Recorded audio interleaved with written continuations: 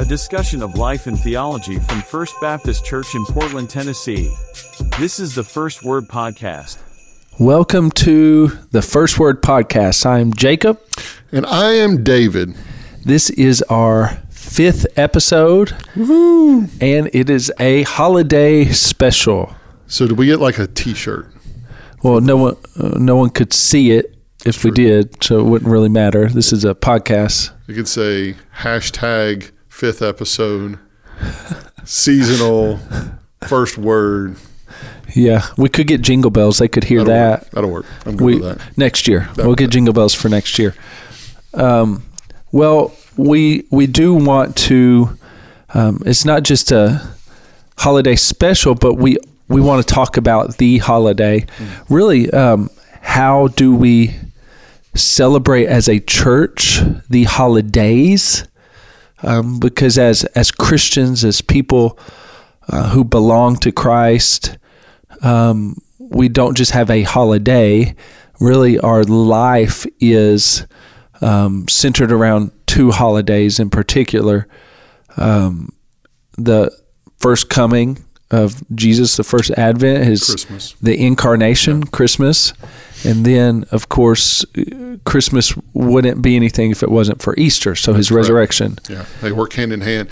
And I think the struggle we have as a church is that culture has a tendency of taking over these holidays, of redefining what they mean. And even the word holidays, you and I were talking just a minute ago, actually comes from holy days.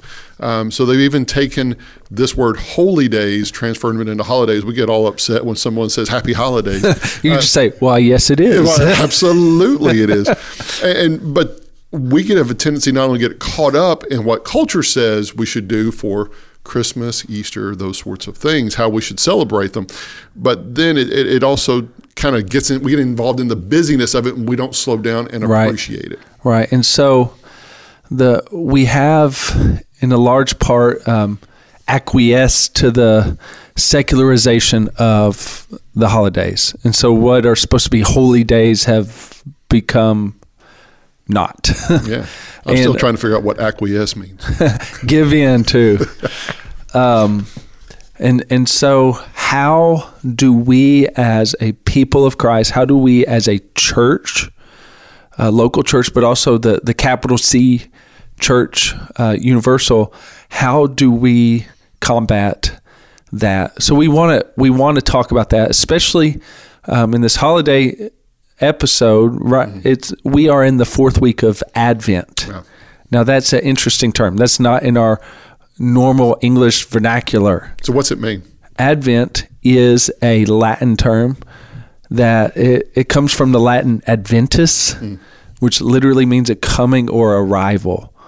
And so with thinking through that, we as Christians live in an in-between.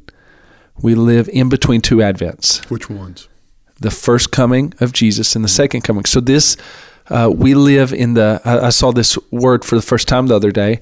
We live in the interadvental period. Oh, that's another big word. But you can break it down. Absolutely. You got it. Absolutely. We live in just like there was an intertestamental period, the 400 years of silence between the Old and New Testament. We live in the interadvental, the in-between two comings. Now, as the church, do we look at it that way? How do we have a tendency to look at his first coming?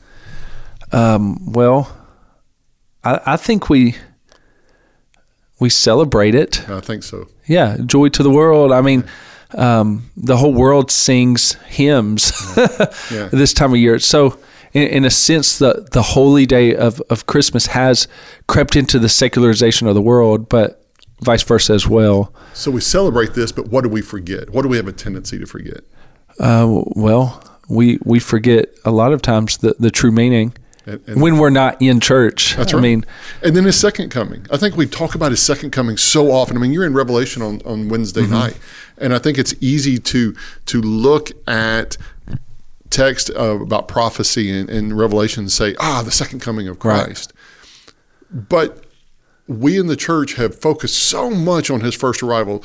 Little 9-pound, 8-ounce baby Jesus, coming, that we don't focus on the fact of he's promised to come again. Yes. And we kind of get lulled to sleep in this celebration of his first advent, and we don't focus. And so when we just celebrate Christmas, say Baptist churches, this is it has a comeback. Advent does in Baptist churches, which I'm grateful for.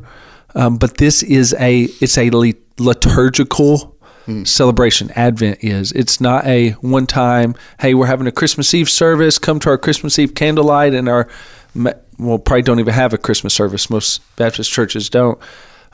It's different than just a Christmas service. It's a whole season of preparation, a whole season of waiting, a whole season of contemplation, of thinking, not just about the first Advent. When you even use that word, it forces you to think of coming and arrival, and it forces you to think of the second Advent.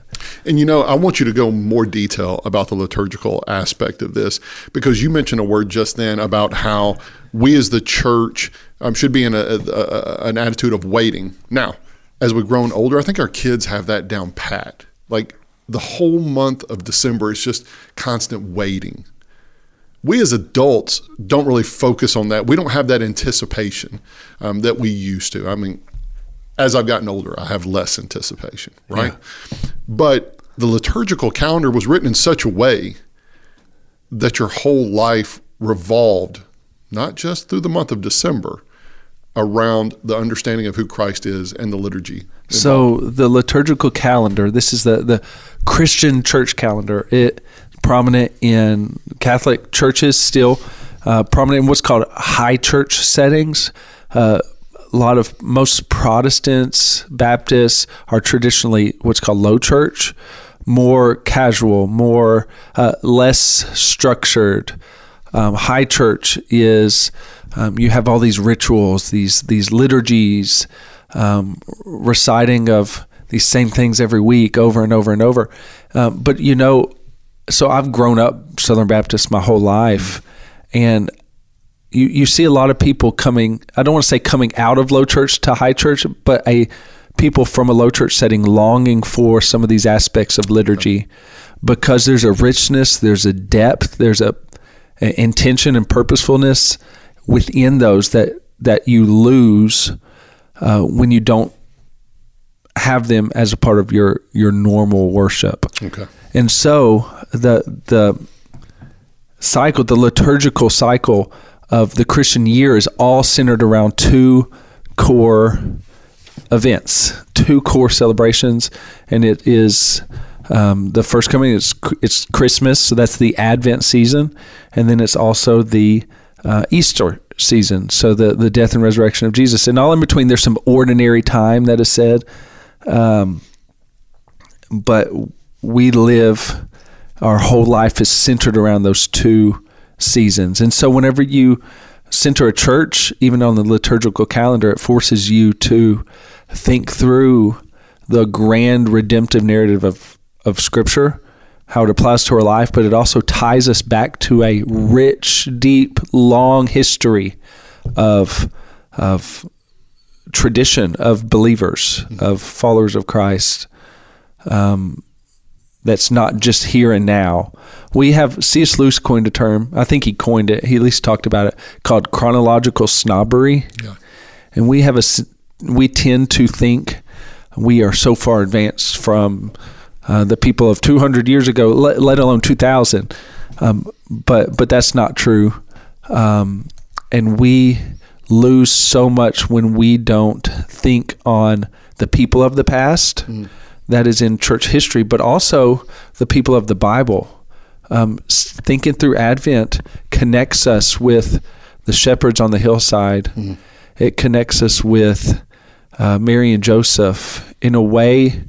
We read the Bible at Christmas time in a little different way than we read the Bible throughout the year, I think. And we put ourselves a little bit within that story. And I think we should read the Bible more so that way. But the slowing down of the Advent season allows us to do this with more intention. And I think that's extremely key. And you're talking about slowing us down to read what Scripture says, to soak in what Scripture says. I mean, most of the time, I believe we're more concerned about if the pastor goes over 30 minutes on a sermon, right? Or we learn our Christmas story through a nativity scene we may put up in our house every season. And we learn more from those aspects rather than slowing down and seeing what Scripture actually says about Absolutely. And so we think about learning and growing in knowledge and understanding in terms of just teaching, in terms of talking, reading. But there are more ways that we learn than just that. We learn through liturgy. Okay? Now, liturgy isn't just reciting of the Apostles' Creed together. That is a liturgy. Mm-hmm. Liturgies are practices we do on a normal basis over and over, okay? So there's a prominent theologian named James K.A. Smith. His popular book is called Desiring the Kingdom. And it talks about how we learn in all of life through different liturgies. There's secular liturgies we are trained by and train our kids in that they're going to have a very hard time breaking when they're old.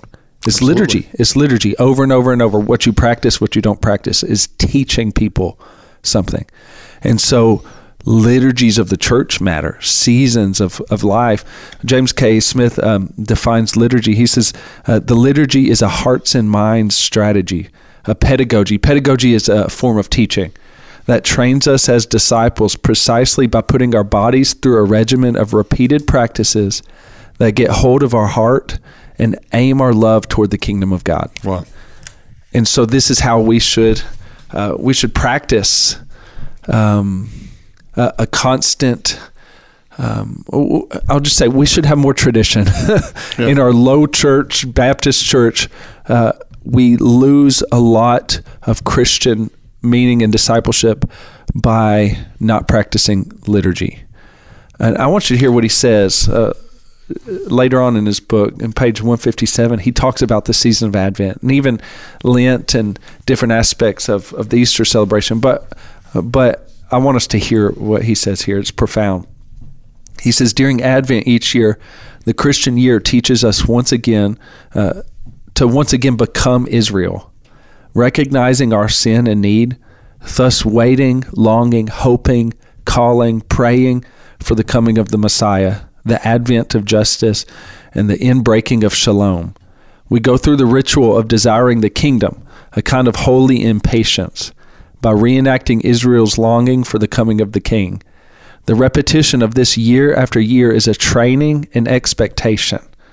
And he says we get that whenever we practice continually the Eucharist, the Lord's Supper, when we proclaim the Lord's death until he comes. So that goes back, even in the Lord's Supper, we hadn't talked about that, but that's looking forward in hopeful expectation of the second advent.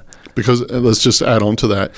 To his disciples, what it was the promise, or what was his hope that Christ would then take with the supper with his disciples when he comes again. Yeah. At the marriage supper of the Lamb. Yeah.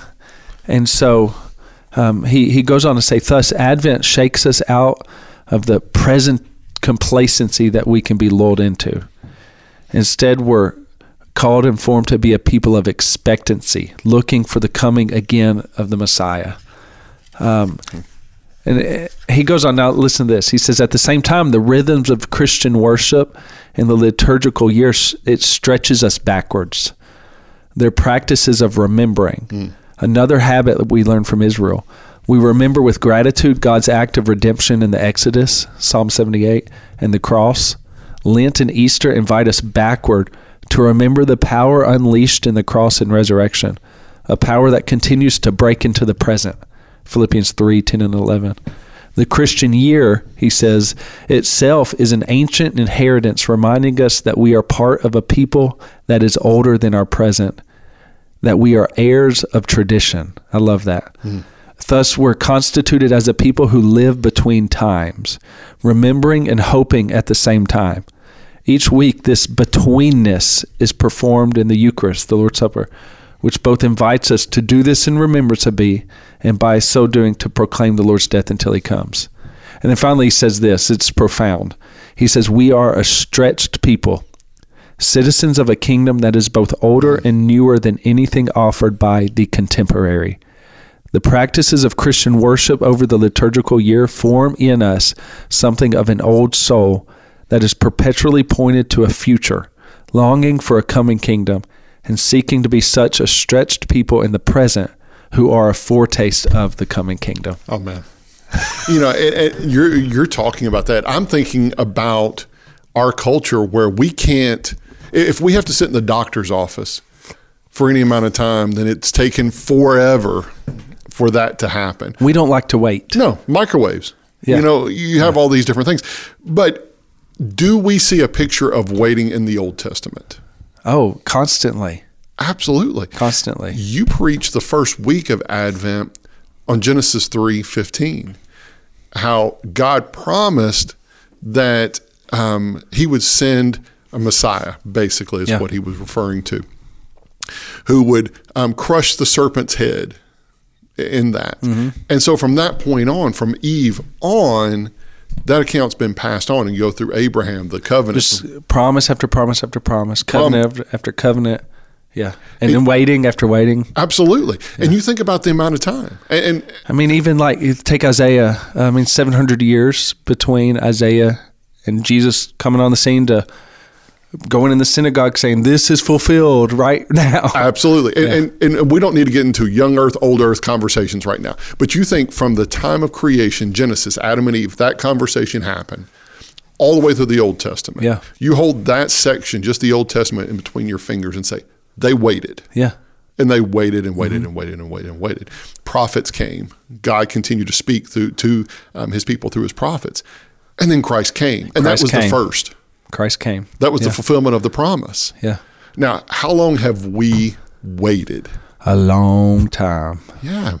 I mean, we're looking at 2,000 plus years, and we're waiting.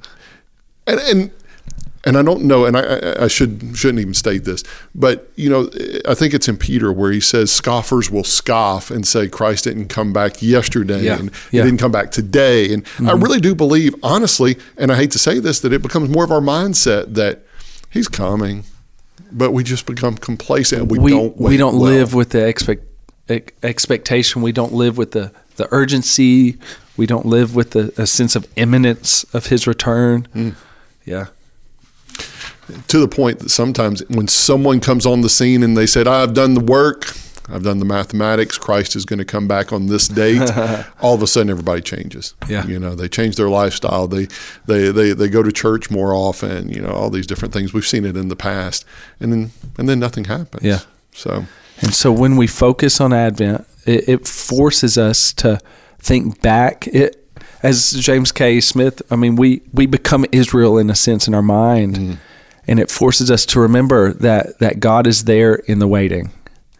So give us some ways that we have to wait well, to celebrate well. And I'm not talking just Advent, because we're in the last week of Advent, right? So give us some ways that we can look at how we can celebrate Advent well. We're going to celebrate Christmas around the corner.